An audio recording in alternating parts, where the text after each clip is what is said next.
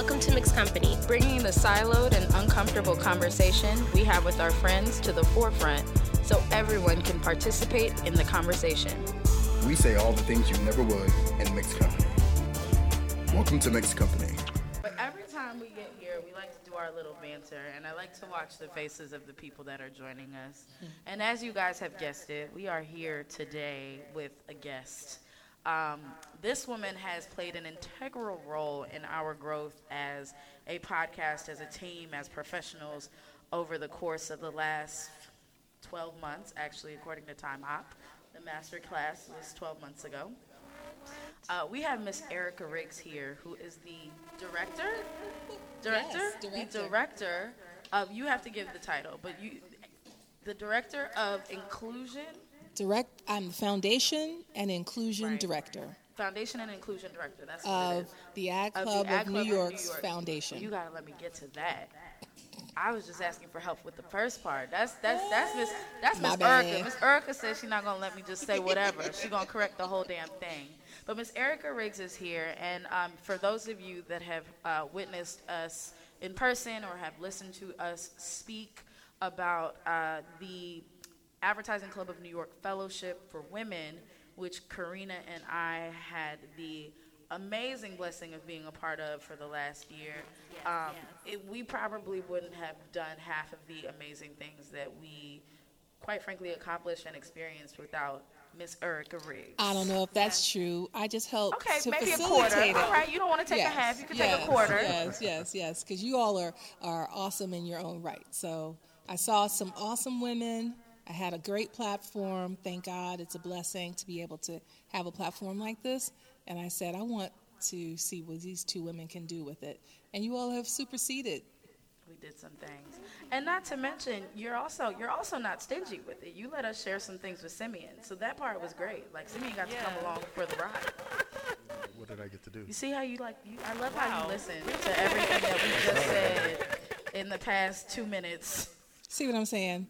I want to know this. Simeon is dope, right? Simeon shows up, doesn't say much at first, but when you do add something, these are facts. It's kind of like a gumbo. You make the gumbo taste a little bit better. Fair. Fair. Am I the root? No, you're the seasoning. No, I'm not going to give you that because you ain't even listening.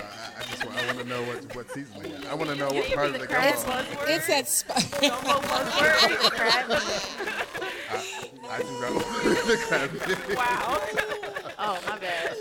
But the crab meat makes it better. Like, you can make it without it, but that would just be dumb. Well, it's kind of that flavor that escapes you. You're like, what is that? What is that? What is that? Yeah. That's Simeon. Yeah. You're welcome. I'm going to put that on my LinkedIn. You're welcome. Put that on your LinkedIn. Anyway, we are here for another episode. Basically, what y'all don't know is the master class, the Advertising Club of New York holds an annual master class. We talked a little bit about this last year, but we actually wanted to give you guys a more in-depth view of what comes out of this master class, why we discuss this, and also why you actually need to pay more attention to the Ad Club, join the Ad Club, and see what they got going on. And we just felt there's no better person to tell you about that experience and all of those benefits than Miss Erica Riggs herself. So we're going to get into that a little bit later. In the meantime, in between time, what we're about to do is our favorite, dope shit or ain't shit. And there's been a lot of dope shit. A couple ain't shits, but I don't have anything ain't shit to talk about. I'm in a good mood. So we can just kick it off. Who wants to start? Blessings. All right, so y'all looking at me. I'll start off with Desus and Mero. The brand is strong. They were on Adweek's Creative 100 issue this week. Shout out to David Griner over there at Adweek. Yes, and they had a really good they had a really good article about how they want a lot of political candidates to drop by their show, and they mentioned something about Trump fatigue. So, like, with all the things that we say about Trump and all his media visibility, they want to see politicians not come with their, spiel about why they're here in their platform, but to see who they are just as people. And I love when they say, where is it? We're kind of like the ginger when you eat sushi. It's a palate cleanser. You're not like the ginger.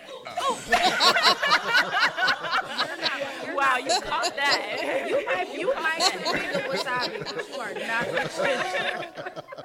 So check out this show on Showtime. They did a really good moments with AOC, and they had Cory Booker on. But I love that. So the brand is strong. Shout out to the people. I found it actually interesting that they did make that, because I have found it very challenging to keep up with Deezus and Mero now that they moved to Showtime. Because when they were on Vice, that was my what? That was my shit. That's how I got. Listen, I tell people all the time, I don't know how I made it through 2018, but I really think it was those 15-minute vignettes of watching stitchings of their shows together. Like, so I anticipated, because I've heard other people say this, that they may have lost some of their audiences, but either they got really good PR, a really good PR team, or, They brand really is promo. staying strong, I guess. Yeah, they really promote that show on Twitter, everything. Do you They watch follow it? that. You have Showtime, first of all. Let's be honest. Hold on. Sometimes I get the free, and sometimes I get the hookup. Well, that's what I mean. I'm not asking you for paying I watch for it. it. You do watch I don't it? watch it as often. So can y'all share y'all Showtime logins with me, please, so I can finish The Shy? Hey. Yeah. I can. Wow. Why was the pause? I have to see if I remember what the password is. Never mind. Anyway, It's one of those situations where somebody gave me the password like 3 years ago, and then I only like hit them up and be like, hey, what's going on, if I need like an update. there's also free pass on Hulu for Showtime. Free pass? Is it a lifetime for free like, pass? I mean, not lifetime, but you can catch up in like a day or something. I don't know. Your girl is still in the office.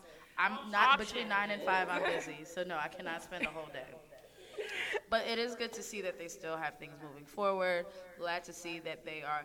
I'm actually glad to see some urban folk, not just people of color, just like real urban, dope, cool ass people on the cover of Adweek. Like sometimes it gets really stuffy when it's just like agency people, unless it's like really dope agency people. But it's not always the dopest of agency. Sometimes just the smartest. They happen to be dope and smart, so it was really nice to see them tear it up. And I think I was reading David Griner's tweets last night, and he was basically talking about what went into picking these people. And our fave, Doug Zanger, had a hand in that as well. Yes. So, did seem articles. you know, Adweek always shows us love, so we love to show it right back. So I guess I'll steal somebody's login and catch up on some Deezus and Mero. We'll find you a way. Okay.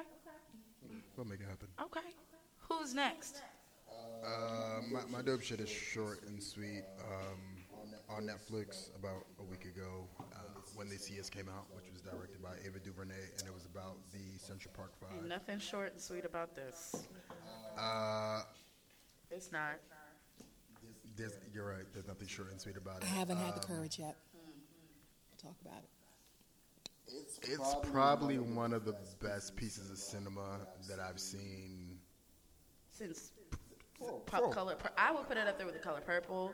I'd put it up there with Roots. Yeah. I'd put it up there with maybe even Titanic, even though Titanic was like very love focused and stuff like that. But like, there is a level of and this is obviously nonfiction. There's a level of storytelling that went into that that was so honest that I saw people speaking about how it triggered them, some in good ways, some in bad ways, that I wouldn't even have expected to speak up. Like people that don't ordinarily provide commentary on art or film or entertainment were literally compelled to do so. Wow. Yeah, I mean, like, within, like, 15 minutes, it was triggering as fuck, and I had to, like, turn it off, get up, go take The trailer did that for me. And, I mean, I think while it's dope, I think the biggest thing the show is about diversity, equity, and inclusion. Like, the fact that Ava DuVernay just keeps delivering dope shit after dope shit after dope shit. When we see these award shows and we don't see the equal representation for women and people of color, like these are one of those moments where I kind of get really angry, which keeps me doing this show, is because like this is what can happen if you have diverse talent and you're giving them the right opportunities to showcase what it is that they can do. So just shout out to that. And not just diverse talent, because I would expect a story about this quote unquote, because they are exonerated, but the Central Park Five to have black people in it. Like, I wouldn't want them to do I wouldn't want them to do When They See Us the way they did Cleopatra. You know what I'm saying? But I think what's important is telling our stories from our perspective. Yes. And I think that that's what came across. So even like my brother. So, you know, I've spoken about it on this show several times. The moment in my life that brought me to this place here where it is my life's work, my passion to speak up for black people and people of color and people that feel unheard is when my brother was also wrongfully accused by police and also beaten by police and then kicked out of school. And up until recently, I've always felt somewhat guilty speaking about it because he doesn't speak about it. It's something that he's always kept very close to him, and he doesn't, like, he just won't discuss it. And I wake up one morning to a long-ass blog post type Facebook post from him about how not only did it trigger him, but he said, and I ain't gonna cry because I had a good weekend, but what he said was that he needed to get to the end of the four episodes, because he said that part gave him hope, because he said he could, like, and you know, we talk about it, you feel voiceless, like when the police and the law tell you that you're a criminal even though you know you're not a criminal. There is literally nobody in this world that believes you. This keeps you back from opportunities. This keeps you back from, I think, this isn't a spoiler, but I think Antron in the movie, they have him saying, you know, I never thought I'd grow up to be somebody people hated. And my brother spoke about, like, how that was triggering for him, but he watched till the end because he needed to see that it worked out, that it can work out, that it can get better. So Ava... And she says it all the time. She does this for us. She does this for black people. If anybody else wants to watch, it is definitely, you are welcome to do that, but it is not for anybody who it's not for, period. And I think that authenticity comes through, and like this was groundbreaking. I think everybody should watch. I do too. Because to talk about diversity and inclusion, I think their context is needed, and this is part of that context. Understanding how the racial wealth gap in this country works is part of the context. Like, you need to understand all of the nuance of being black and brown in this country and how it works, to understand how to create equitable spaces. And so, like, this is one of those, I don't think it applies to everyone, but it's one of those things that allows you to put diversity, equity, inclusion into context and understand how to solve for the inequities. Or how to empathize, because people tell us all the time, like, your stories aren't real, that you're exaggerating. There's no way anybody would do that to you. And it's like, these were babies. I think one of them, I forget which one he was playing, but one of them looked like a baby. Like 13, 14 years old, like in the grand, when you're 14, you're not little, but in the grand scheme of life, at 14, you are a baby. But you read those articles, you know, about how black young boys and girls are seen older than what their ages are. And that's why, you know, they're being kicked out of school. And just today, someone said that they were going to send their daughter to, after the prom, there is a cultural ritual that happens on the East Coast where kids then go to the shore. Oh, yeah, senior week. Right. I wasn't allowed to go. I was not allowed to go either. My parents looked at me like I was crazy. Mine as well. But now that I know about it, someone asked me if I would let Dylan go, and I said no. She said, well, don't you don't, I mean, you know. Dylan's your daughter, right? My daughter, yes. You don't trust her? I said, it's not that I don't trust her. Right. I said it triggers for me when I went to Labor Day weekend as a student at Howard University to Virginia Beach, and how that turned into all assault on us, and they had brought the helicopters in and the dogs in, all because we were doing the same thing they do. If we weren't even doing as much as they do down in Florida? In Florida, yeah, we weren't even doing that much. But that's basically, they shut us down and treated us. So I don't want to see my daughter have to go through that. So if she wants to go to the shore, I will book a suite and I'll be in the next room. You going on the trip? You ain't coming back with no I'm not going to and go no to the babies. party, but No she'll bruises know. or no babies. Nope. That's it. Okay. I would say though, you should. I think we should all watch it when you build that up, because it is a great piece of art. Yes. And truth telling. And shout out to everybody that has used the technology and social media to start really having Linda Farstein and the rest of the people who were a part of that fuckery, like, reap what they sow. And there's literally nothing you can tell me that would make me change my mind, because I believe that she is just as dangerous as an R. Kelly. Yeah. When you steal childhoods, when you steal portions of people's lives and then turn around and profit off of it, because let's stay woke. Yeah. Everybody's favorite law show is based off of her and the characters of her books. Yeah. Liv, and I love Liv, because Liv would never, but Linda literally left law and was able to have a second career. These boys couldn't have one career.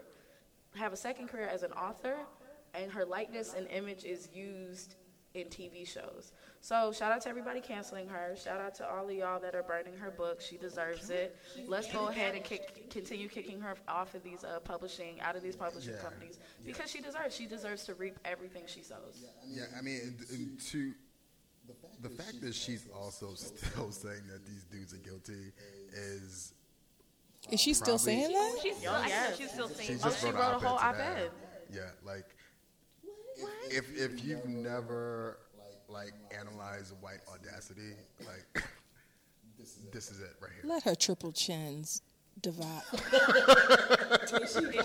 Maybe that can be the ain't shit. Because I'm gonna bring it, but Linda Farstein ain't shit.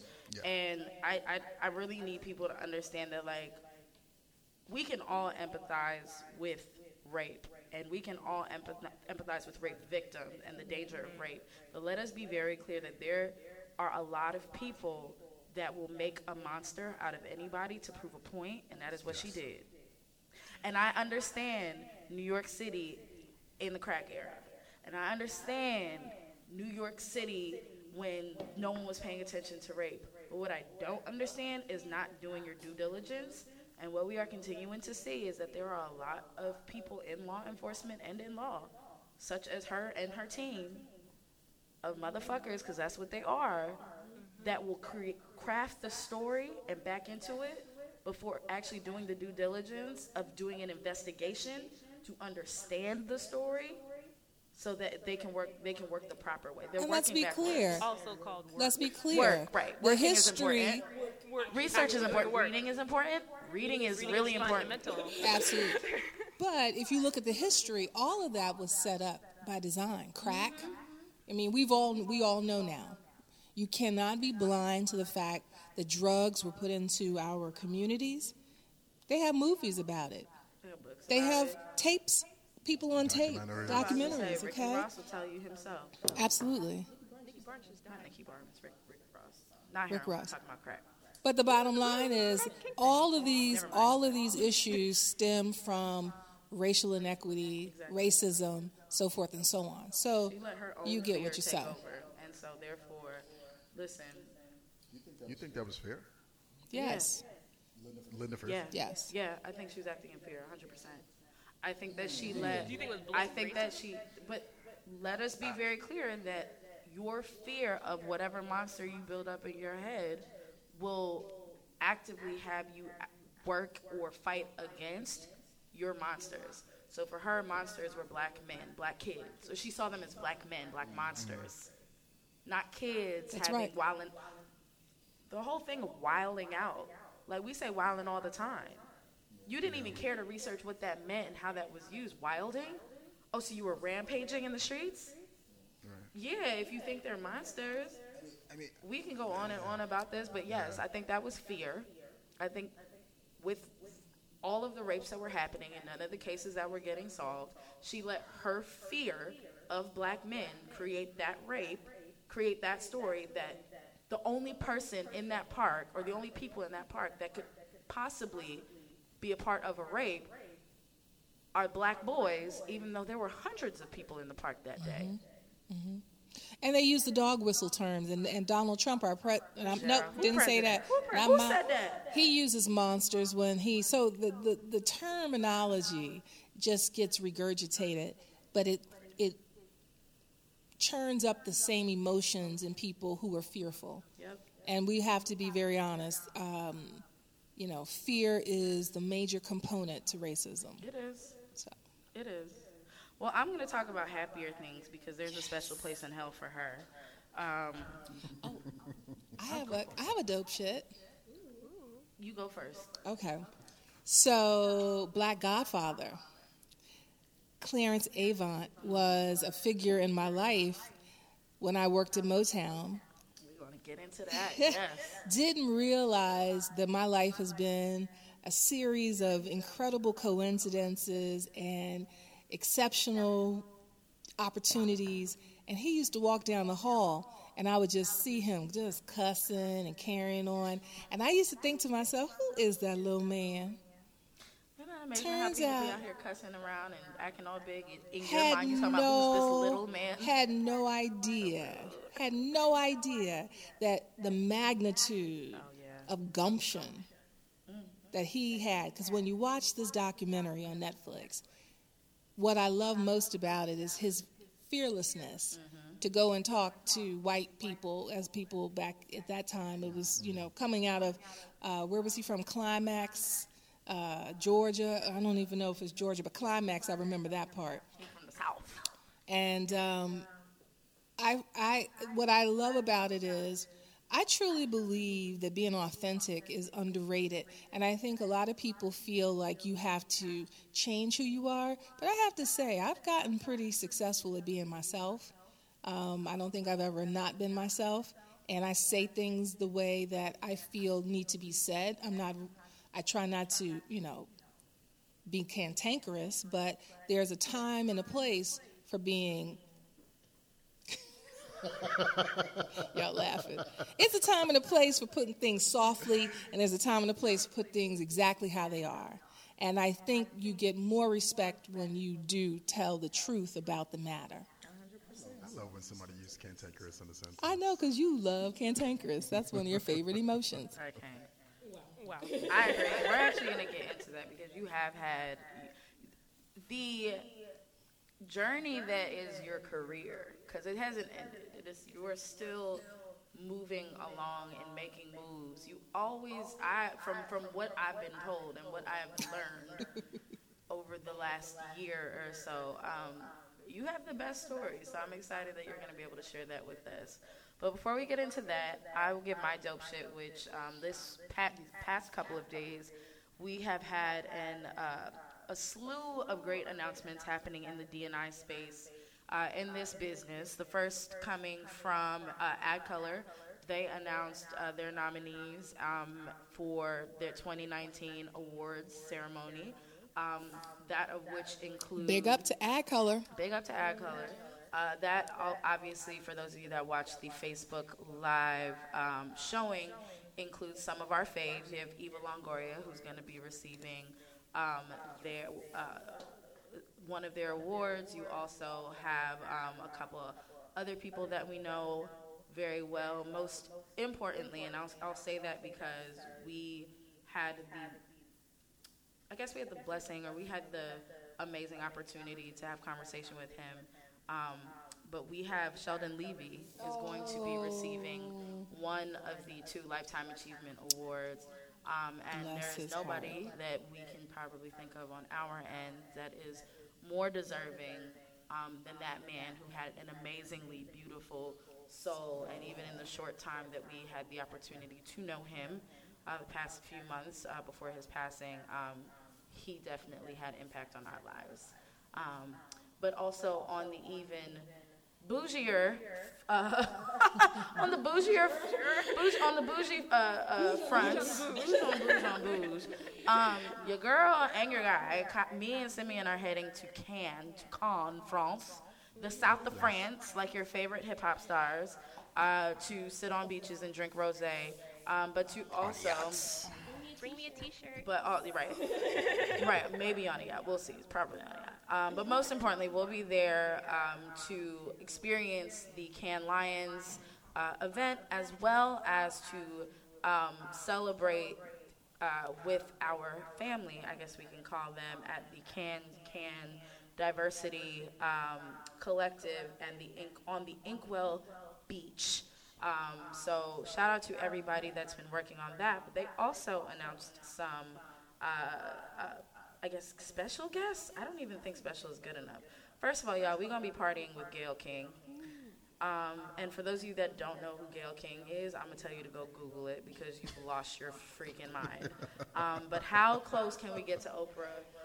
The closest is either Gayle or Stedman, and Gayle is good for me because if there's anybody that can teach me how to keep my cool in the heat of a moment, it's going to be Gayle. Like, I need to know how she was able to reach down into her spirit when Robert stood up and raised his voice and his hand, and she didn't backhand him. I need to know where that came from. I need to know what prayer that is. So Gayle is going to be there giving the first talk at the because she's grown. She's grown. I want to be grown one day. That was a grown. I ain't get there yet. Yeah, no, that's a grown ass auntie mama move. Yeah. She said, Robert. Sit down. So I need to learn that, but also we will be sharing moments and hearing speeches from the incomparable Naomi Campbell. Yes. The most amazing, beautiful, long-legged, excellent boss lady supermodel of the world, Naomi Campbell, as well as Gabrielle Union, who in my head is like my best friend in my head. And not to mention, she has this one dress I got from New York & Company that be having me look like a whole 90s model, video model, as someone said. Yes, it looked real good. Some put it in existence that we'll have awesome guests. Hopefully we'll have awesome guests. If not, we'll definitely get awesome pictures. But if I wasn't excited about France last week, I'm definitely excited about it today. I'm very excited. Because that's big business. Oui. You all speak any French? I know fromage. I know You know more words than Sweets. Get you some sweets. Oh, Lord. Oui, I know no. No. I have Google Translator. That's all I know. Right. Wow. So we got some really cool things going on. So that's it for dope shit. I guess we did find some ain't shit, but it was definitely worth it. But for the most important part of our conversation, as I told you, we are here with Erica Riggs, who is going to be telling us all about the Advertising Club of New York, and most importantly, their master class, which is coming up in July. But before we even get there, you guys need to meet Erica in the way that we've had the amazing opportunity to do in the last year. Erica, I'm not going to give it away. Can you tell folks how you had the opportunity to get into advertising, how you started? Give us the points you want us to know. I want you to name drop too, because I always find that to be funny when you name drop. And just tell us how you got here. Oh my God, that's so funny. I name dropped. That's hilarious. You know what? All my life. Come on, Celie. I have just been very interested in knowing more. What's around the corner? Who's over there? I want to know. I have no FOMO moments because I'm going to be there. And it has led me well. Ready? So I think we were talking about, just being curious. And I think part of that is because I'm originally from Dallas, Texas. We left Dallas when I was 7. We moved to we moved to Florissant, Missouri, which is not far from Ferguson. That was the first time I was ever called nigger. And it was interesting because we lived in these townhouses and we had a courtyard, and this little girl every day would come around the corner. Not every day. She came around the corner the first day, said, "Hi, niggas." I looked at my sister. I was like, what's she saying? Who's she talking to? Because we're princesses. We're coming from Dallas, Texas. We're like, who is this little girl? Second day, comes around the corner. My mama said, y'all niggas. I said, okay, that's the last time she's going to do that. Third day, we had already divided. I told my sister, hold my books. That's right. Hold my books. Hold my books. Hold my books. Get some Vaseline. Put my hair up. Shit, I told my sister, go on up this way. I came around the other way. Little girl saw me, ran into her house. I ran into her house. It was those townhouses where the sliding glass door leads from the backyard to the kitchen. The mother's in the kitchen. Little girl runs in. I run in. I go upstairs. Whoop, whoop, whoop, whoop, whoop. Come on back downstairs. Run out before the mother could even figure out what in the world just happened. My sister's outside with her mouth open like, what?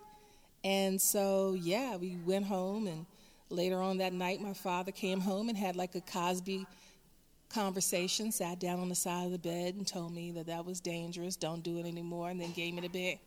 Yeah, that's right. Because sometimes, I'm going to tell you that was wrong, but you did right. And so that was interesting because I had never had to use that type of passion. And I knew then that's not how we were going to do this life. There would be no white girls coming around the corner, no white boys coming around the corner calling us niggas. That just was not going to work.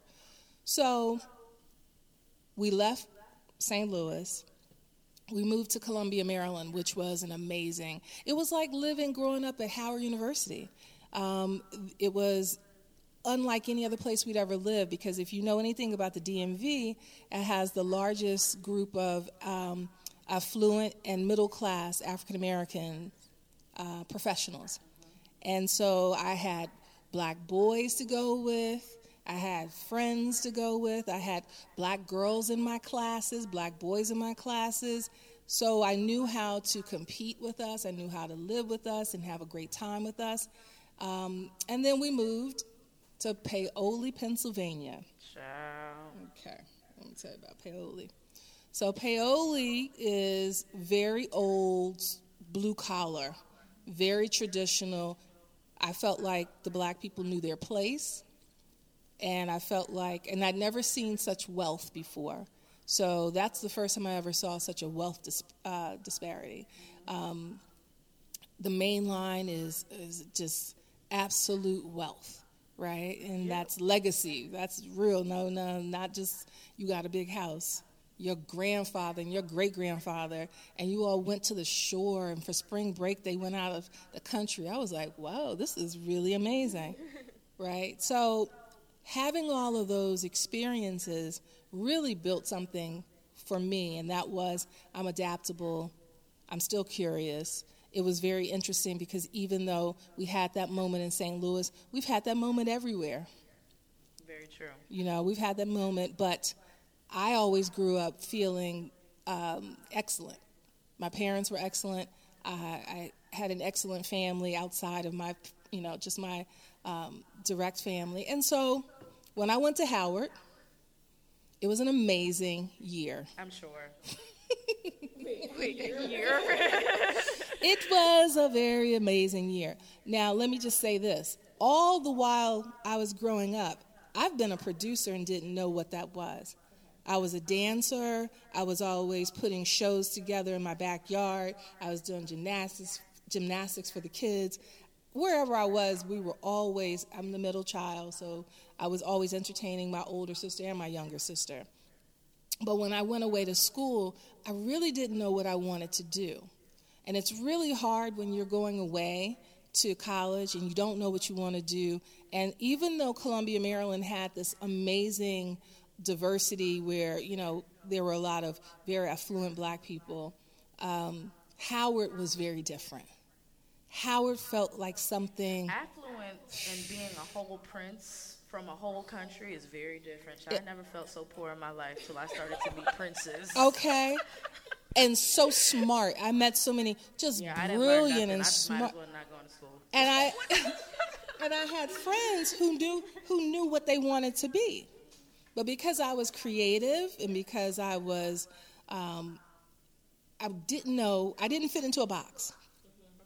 So when you don't fit into a box, and you go to a school where the first time every man and every guy that you see is just like, whoa, you're smart, gorgeous. Oh, wow, this is so much fun. This is so much fun. And I had girlfriends who were so much fun. It was a good time. Yeah, it was a great time. So I got a wonderful social degree there. And then my dad said, you know what? Why don't you come on home for a second? And he had no idea, because he'll tell you to this day that was the biggest mistake he made. But he was used to me being a straight A student. He was used to me doing, so they didn't know that was, and also too, Howard's in the inner city, and in the 80s, it was real. I couldn't take it. The ambulances, and you couldn't walk to the corner on Georgia Avenue to get your two-piece at Popeyes because you were gonna get in trouble. I mean, wow, that's how it was in 2007. Not anymore. It's not like that. Now they're walking. It was like that in 2009. It's not like that in 2019. Now the gentrifiers think that it's a dog park.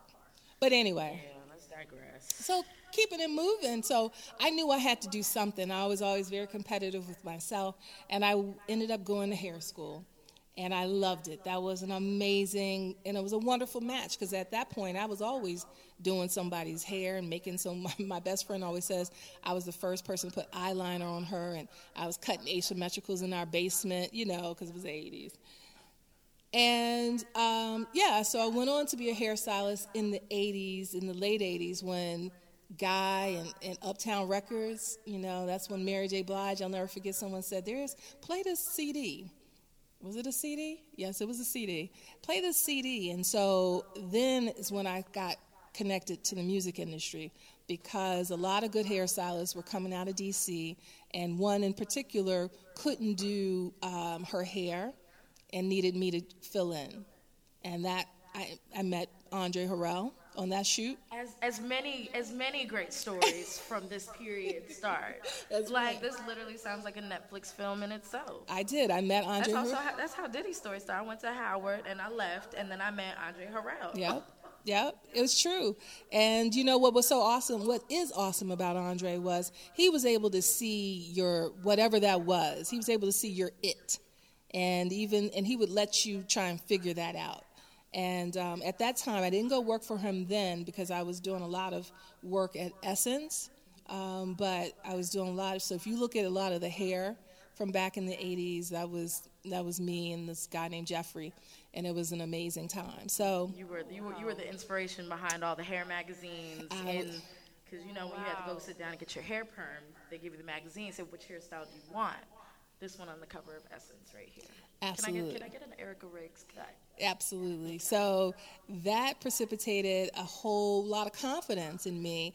And I knew, I was like, still not sure if hair is the only thing that I want to do. So when I started coming to New York, and I had that opportunity to work in music, Andre said, you'd be really good in video promotions, because video was real, and that was awesome, because then I got to tour the world, going to people's basements and garages. It was like real Wayne World, carrying these big old tapes, these half-inch tapes around the world. And so that was, and that helped to really set me up in terms of meeting people, learning how to deal with people, learning how to negotiate, and went on, and then all of a sudden we went from Uptown to Motown.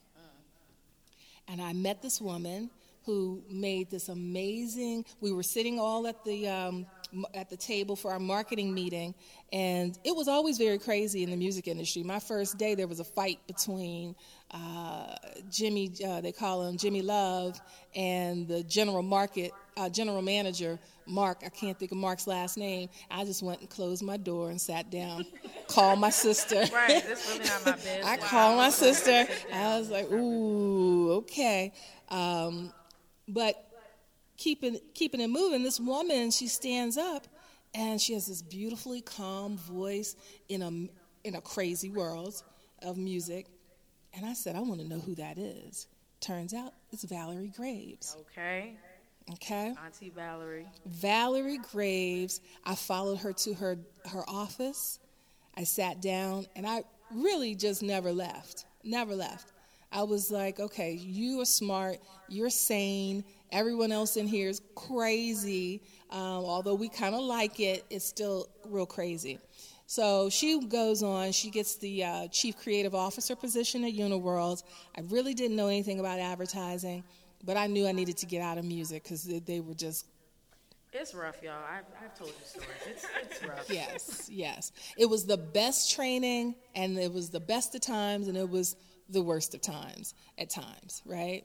So she said, well, listen, I know you're over there as, marketing and video promotions, and, I don't know, all I have is a secretary. I said, bing, bing, bing, bing, I'll take it. Because at that point, I didn't have an ego. I was still trying to figure out what I wanted to do. And it was working with Valerie one day. She said to me, you can't just continue being my secretary. You're a producer. And I was like, what's that? What's that? Because at the time you're coming from music, so producers are people right. like Jimmy Jazz. Right. I'm like, I can't make no music. Sean Puffy Combs, so productive in the creative space. Exactly. So I go over and I meet the producers, and she says, go for it. Well, I had a really good relationship with Byron Lewis, who was the founder and CEO at the time, and he believed in me. It was hard, because now, think about it, that's my fourth career at that point. And so I'm going from hair to marketing, video promotions, and now I'm a producer. And, it was some hard stories, but it was an amazing time. Uniworld had very smart, very creative. We were top billing, so that was an amazing opportunity to be a part of. And then 2000 happened, 2011, well, that was a little bit beyond that, 2008. Through 2011, yeah. Right, it was a different time. And we're talking about the recession, y'all. So for those of us that graduated around that time, we know what that was like. Yeah. For those who were working, that shit was horrible. It is. I mean, I was hard. Yeah, I was like, I remember when we've talked about, I graduated and I wasn't even looking for a job because I was like, ain't nobody getting no jobs. I'm just kicking on this couch. Yeah. Well, I was lucky. I feel like that's when everything changed too. Yeah. The fun left this country. It did. Mm-hmm. People, we got scared. I do. You got scared. No longer, because you're coming from, so you're talking about your career. So to add color around this from the outside perspective, you're coming from the 90s where the music business, culture was mirrored through the we were music the culture industry. Yeah, we were the main culture. It was fun, gold bottles everywhere, Versace suits for everyone, major clubs, all kinds of stuff. And all of a sudden you're going through that for about 15 years, late mid 80s through the 90s. Yeah. 20 years into the mid-2000s, and all of a sudden it dried up. Yep. The golden age. We're at the tail end of the golden age, right? And you're right. And things changed, and it became very corporate. Yeah. And corporate is safe. I'll tell you what else happened. At that point, you had black music. Remember, you had black music and black music departments. Black music. Yep. That was and it was very much okay to be black. Mm-hmm. And I wrestle with this a lot because I hear people say, how can I be authentic? And I think that's very difficult to hear because we always were authentic. Well, moving on, I started a family and moved back down to D.C. and started working in higher education. And one of the things that I realized is I have always been a helping person. And I noticed that a lot of the young people that I was working with in higher education, they really didn't know what they wanted to do. And because I had lived that long path of trying to figure out what I wanted to do, I could help. So this is around 2010 or? So 2004 to 2011. Okay, so that is literally towards the beginning through the end of the recession, right? Yes. Okay. Yes. And then I had a rebirth because I went back and finished my degree. And it was hilarious because I went back for marketing. And what we were being taught. This is what you've already done. Not only what we'd already done, but we created the multicultural agencies and the black music divisions. They created lifestyle marketing or experiential, as we call it today, because we didn't have an audience in the mainstream magazines, papers, and just mediums, right? So until BET, think about it, you had to create experiences that spoke directly to the African American consumer. Right. We created that. And I firmly believe that that was something that we should have had a little bit more ownership of. And so when I went back to school in marketing, this teacher was telling me all about these things. And I just used to laugh, and I said, to me, we never get to own what our culture and what we create. And I felt like then, a kind of a light bulb moment, I knew another career was coming on. Okay. And that was going to be advocacy.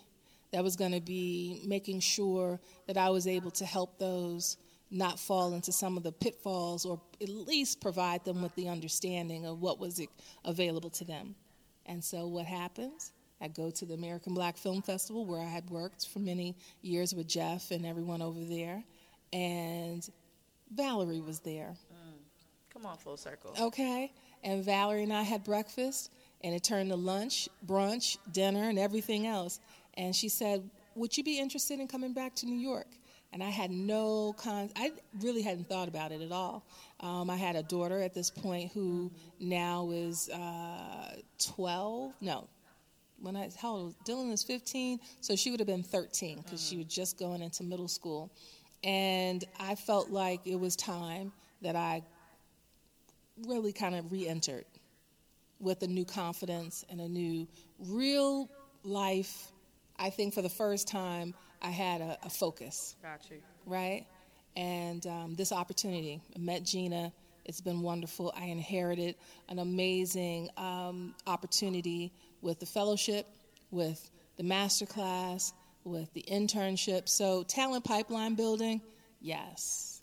I was primed and ready for it.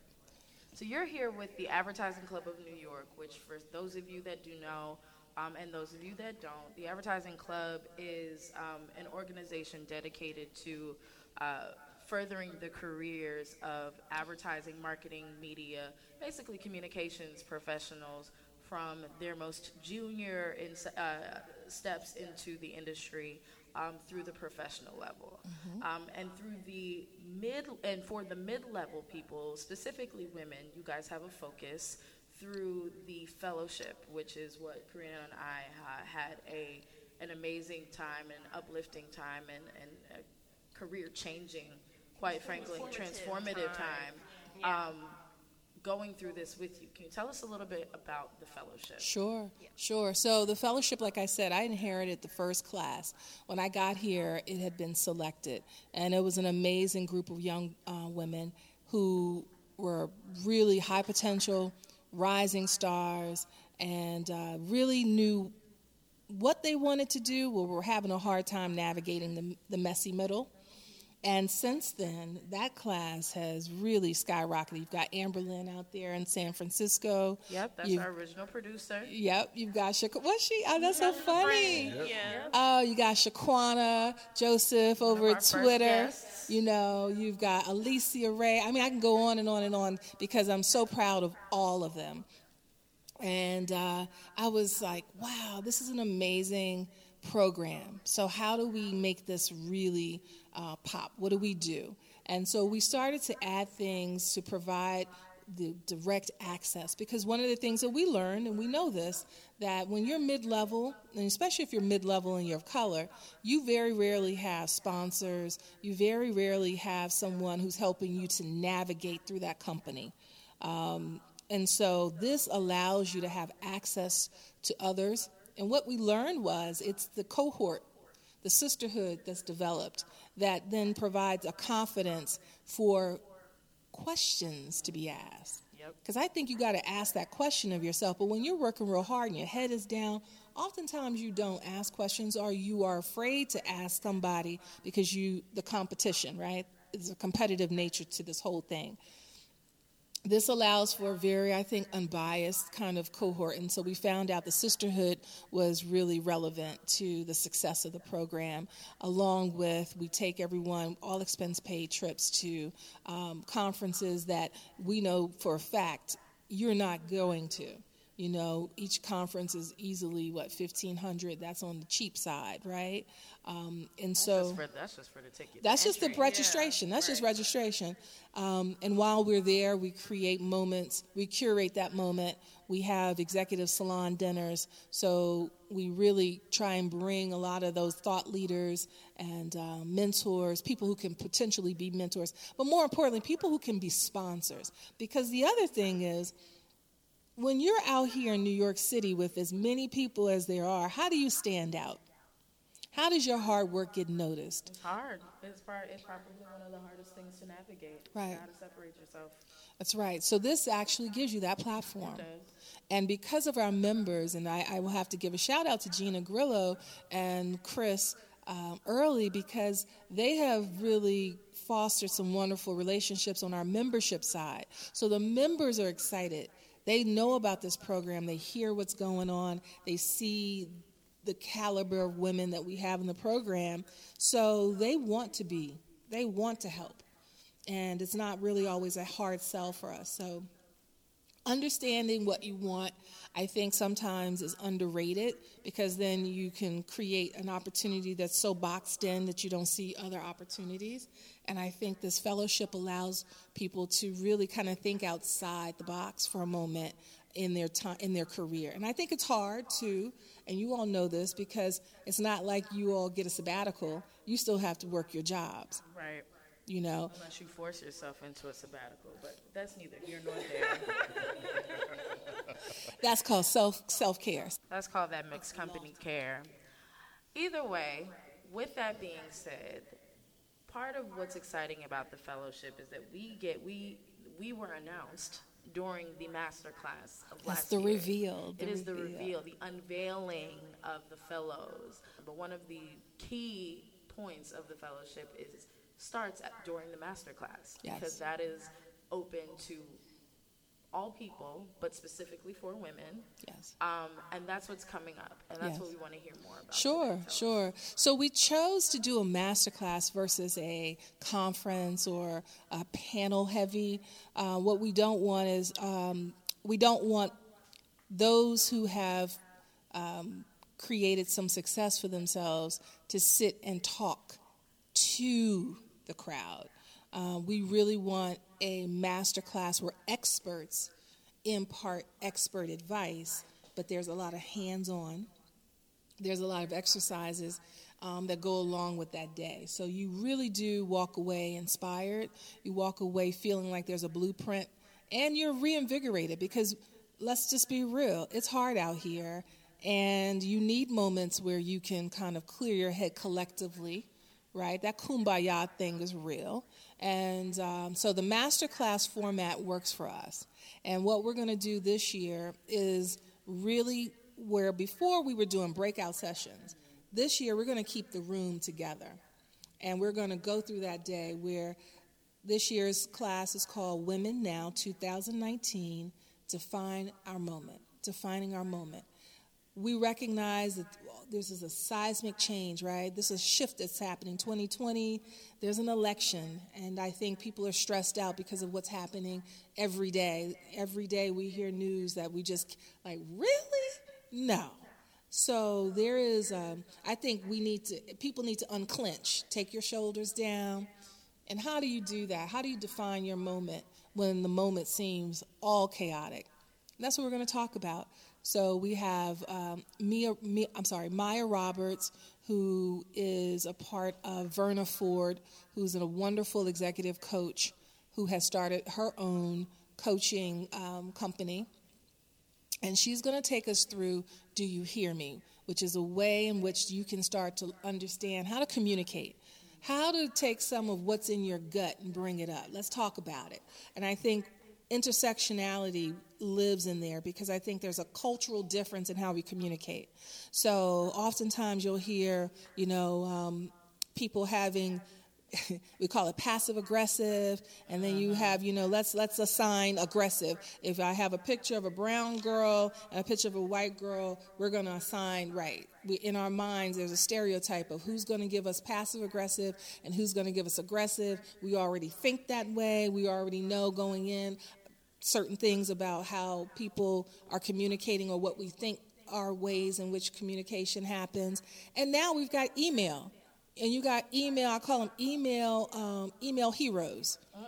That as long as they're behind a computer, they're real clever with their words, right? Okay, and get you all, and you're feeling somewhere, and then you come in, and you're like, hey, what's up with the email? Oh, nothing. All I was trying to say was blah, blah, blah. Well, now you've created, I don't trust you. Right. Okay, and I'm not really sure if that's, so we're going to talk about that because we know that in the landscape, in the workforce, that's a big issue. Yes, it is. Then PwC, who have been amazing partners to us, they are going to bring, they started off as a webinar, and I said it was such an amazing webinar. I said, can you customize that for the masterclass? And it's called Beyond Diversity, because now we know diversity is not the issue. It is the issue, but it's not the main issue. Inclusion and belonging and creating those type of environments means you got to go beyond this thinking, checking the boxes, and you got to start really putting yourself in a situation that you can understand. What does that mean? What does diversity really mean? So, and what are people really looking for? Because just because I'm looking for a job doesn't mean I'm trying to put you out of one. So I hear a lot of black, white men talking about, how they feel, that they can't be trusted anymore, and they feel like they don't know how to work with women and coach women or manage women and all this other nonsense. But really, I don't have enough time for all of that. Then we go into a wonderful panel with Valerie Graves being the moderator, because she actually came to me one day. Well, I was complaining. I was fussing, and she said, you need to manage your heat. I said, ooh, what does that mean? She was like, right now, you're getting a lot of attention. And people are looking at what you're doing. And you need to be successful. You need to be strategic. You need to make sure you understand that this is a moment right now for you. And you need to maximize this moment. So you need to manage your heat. That's a word. Okay? And I said, where'd you get that from? She said, I was listening to Jay-Z talk to one of his artists. She was talking, I said, that's fun. She's right there, listening to Jay-Z talk to one of his artists, and he told his artist, man, you need to manage your heat. And so on that panel, we're going to have Rakia Boyd Reynolds, who is pretty fantastic Yes. She was our intern at ABFF, American Black Film Festival. And I knew then that she was destined for greatness because she didn't stop. So she's going to be on that panel along with Minjay Ohms, who is the Chief Marketing Officer of Visible, which is a new platform that Verizon actually recognized could possibly be a disruptor in the industry because it's $40 flat fee. All the data at 5 Mbps. I don't know what that means. I don't know what that means. All I know is it's an internet service or a phone company? Phone company. Oh, I need that. $40 flat. Oh, okay. Okay. So, can I keep my iPhone? Yes. Okay, well, you just have to have it on. It has to be unlocked. It has to be unlocked. That's fine. I got a guy. Okay. I got a guy. Okay, and then we're gonna have none other than Tiffany R. Warren. Okay. Speaking of ad color. Okay. Yeah. So she's gonna join us because who better to really, really talk about or have that experience, manage your heat. Man, she's like every time you turn around, she's getting some type of announcement, award. Right. She is being recognized, and rightly so. She's doing some great work. So what happens? What does that look like? How do you, really kind of use those stepping stones to maximize? So Lunch with Leaders gives really the leaders who are in our membership base. And we have wonderful, we work with media, tech, marketing, advertising, because as you all know, this whole game is changing. So we'll have people who are thought leaders and C-suite come and have basically lunch, with the women, and they basically have table topics and they get to talk. We'll have Sophia Hernandez, who's the Chief Client Officer at Suzy, do a TED Talk kind of talk about her rise because she's got a cool story. We have Nadia Masri, who is an amazing young entrepreneur who is on her third company. And I'm just trying to think. We're going down the line. All of this. We have a lot, but Nadia will be teaching one of the classes. Then we have, after Nadia, we have What's Your Balance, Shakira Green, who, she's a wonderful financial expert, and Felicia Geiger. Yes. we love Felicia Geiger. And we're going to end the day with Shantae Bacon, who is a music industry guru who has really done everything. Done everything. Shantae Bacon gave yes me and my peers the blueprint to how to succeed when I was in college. And so it makes sense that her platform or her session is going to be called Toot Your Own Horn. I mean, listen, there is a chapter in a book about Shantae's rise from intern to executive. Exactly. So if nothing else, there's nobody better to discuss this. And I'm looking forward to it. And we end with the reveal of the 2019 class of, it used to be I'm Part, and I'll talk about that a little bit, but now it's the ACNY Fellowship. So what's with the change? So I'm Part was really more of a movement, okay? And it stood for I am part of diversity. And that was necessary, but I think now that we're not trying to do tricks. We're not trying to... we're not trying to trick you into diversity. No, it's already... The transition has been made, don't you? Exactly. So we want to make sure that it's not kitschy. That this is sustainable and this is not a movement. This is truly in our DNA, and this is what we do.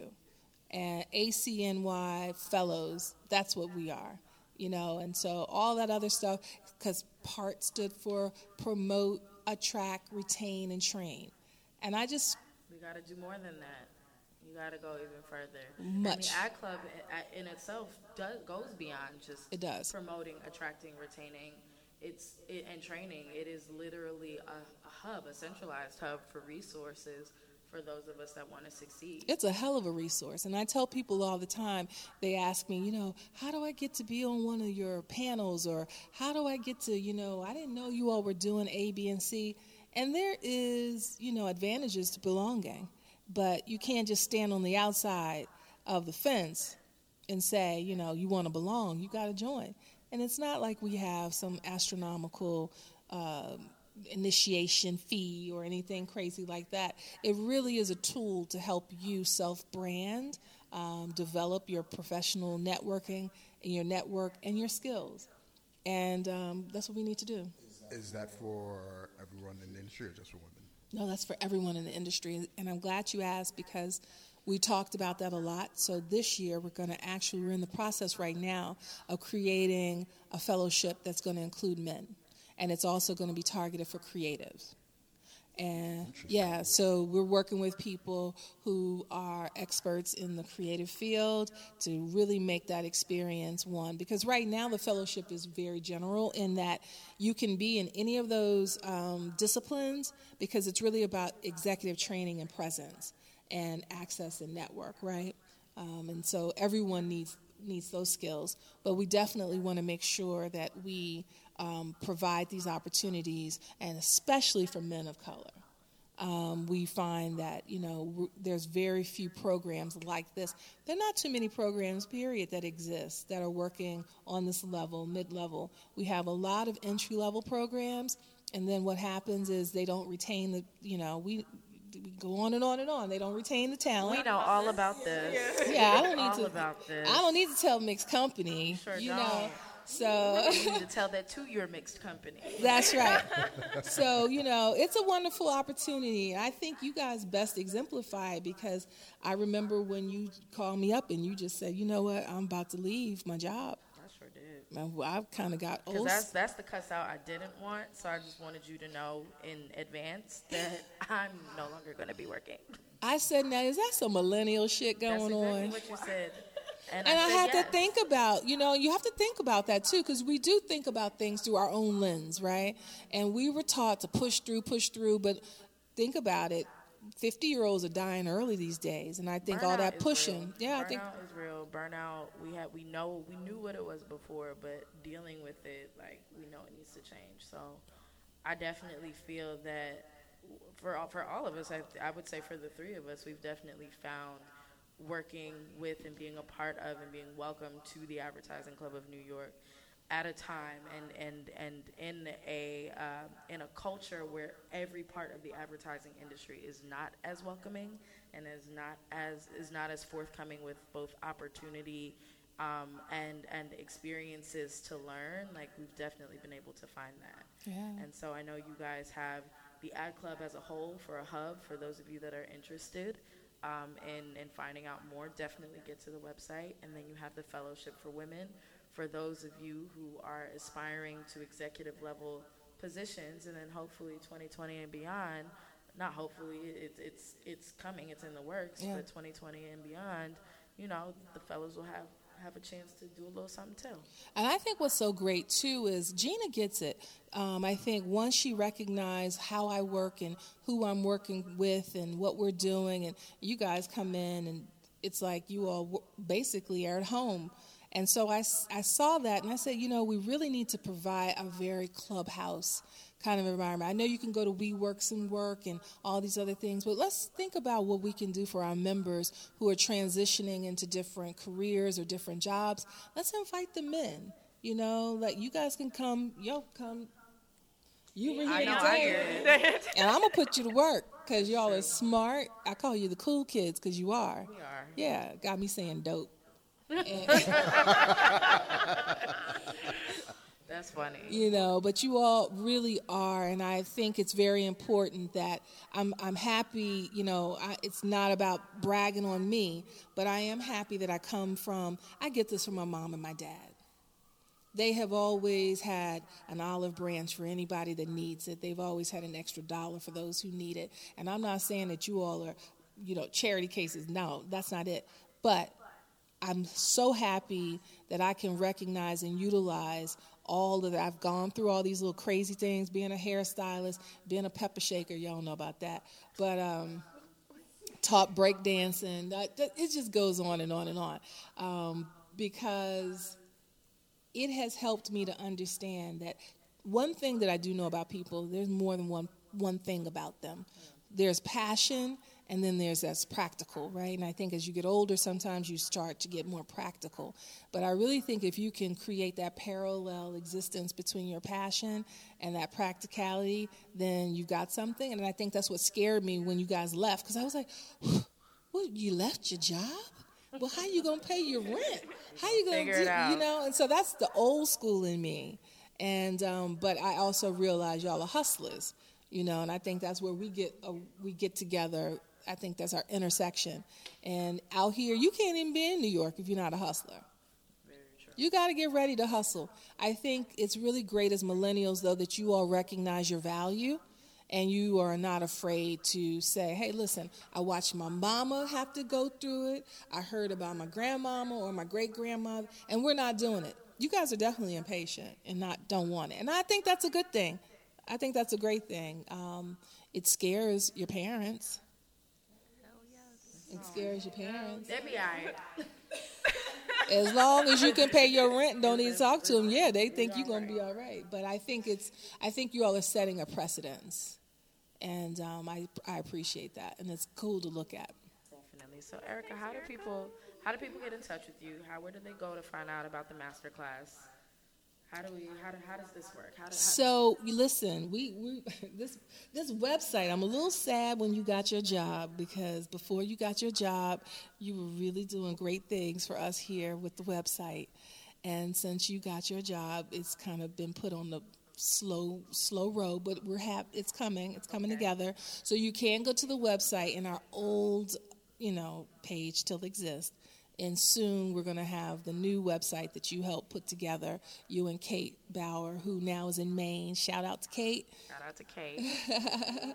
And so they can go to the website, which is theadvertisingclub.org. They can always reach me, Erica, at theadvertisingclub.org.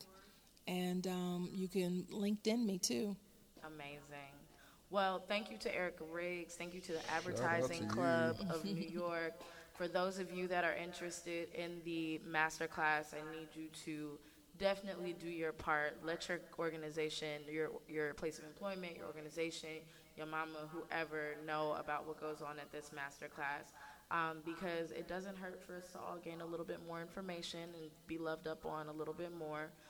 Get you a table, get you a ticket, get you something. Let me say this. For those of you all who are HR and you're looking for something that you personally don't have to put together within your organization, I don't think anything like this exists anyway. I'm not saying you don't have great training, but this is a kind of a return on investment that doesn't put a hole in your budget, and it allows you to bring 10 women, because we do what we call a 10 cohort table. And the bonding that happens between that group, I really think that it's invaluable that we understand that people are working and they're not happy. So if you can give somebody an opportunity to be happy and you're not quitting and you've got an opportunity to have them for another year or two, why not invest? So please get in contact with me. For members, I think it's $2,800. And for non-members, it's $3,800 for 10 women for a full day, lunch, breakfast, and all that good stuff. Really good. I don't even want to talk about it as a value. I just think it's an amazing opportunity. And I think if you don't see the value in it, then... Well, you shouldn't be here. Okay. Well, with that said, Erica Riggs, it was so great to hear your story. I'm just happy people are getting to hear your story, because I don't think you tell people enough about it. So thank you for joining us. Thank you for always supporting us. Thank you to the Ad Club for always supporting us. Well, I love you guys. I think, and I tell you this all the time, I think I tease, I think you think I just tease you, but I do think Kai is like the new Oprah. She's the voice of her moment. I do. But and just like Oprah's got Gail and Stedman, she's got Simeon and Karina. Whoa. Now that's a good turn. You need that. You need that. So I know what she meant. You need that. You need that. You need people, that are supporting you, and I think you guys all support each other, and I think that's a wonderful thing to see amongst young African American, smart, and beautiful. Come through adjectives. I like it. Beautiful. Yes, y'all. All right. Well, thank y'all for listening. We'll be back during Cannes. We'll be recording. We'll be catching up with some folks. I'm so jelly bones. But also we will be, I believe, live recording from the master class. So you guys will be hearing from us a lot this summer. So stay tuned for more, and we'll holler at y'all later. Peace out.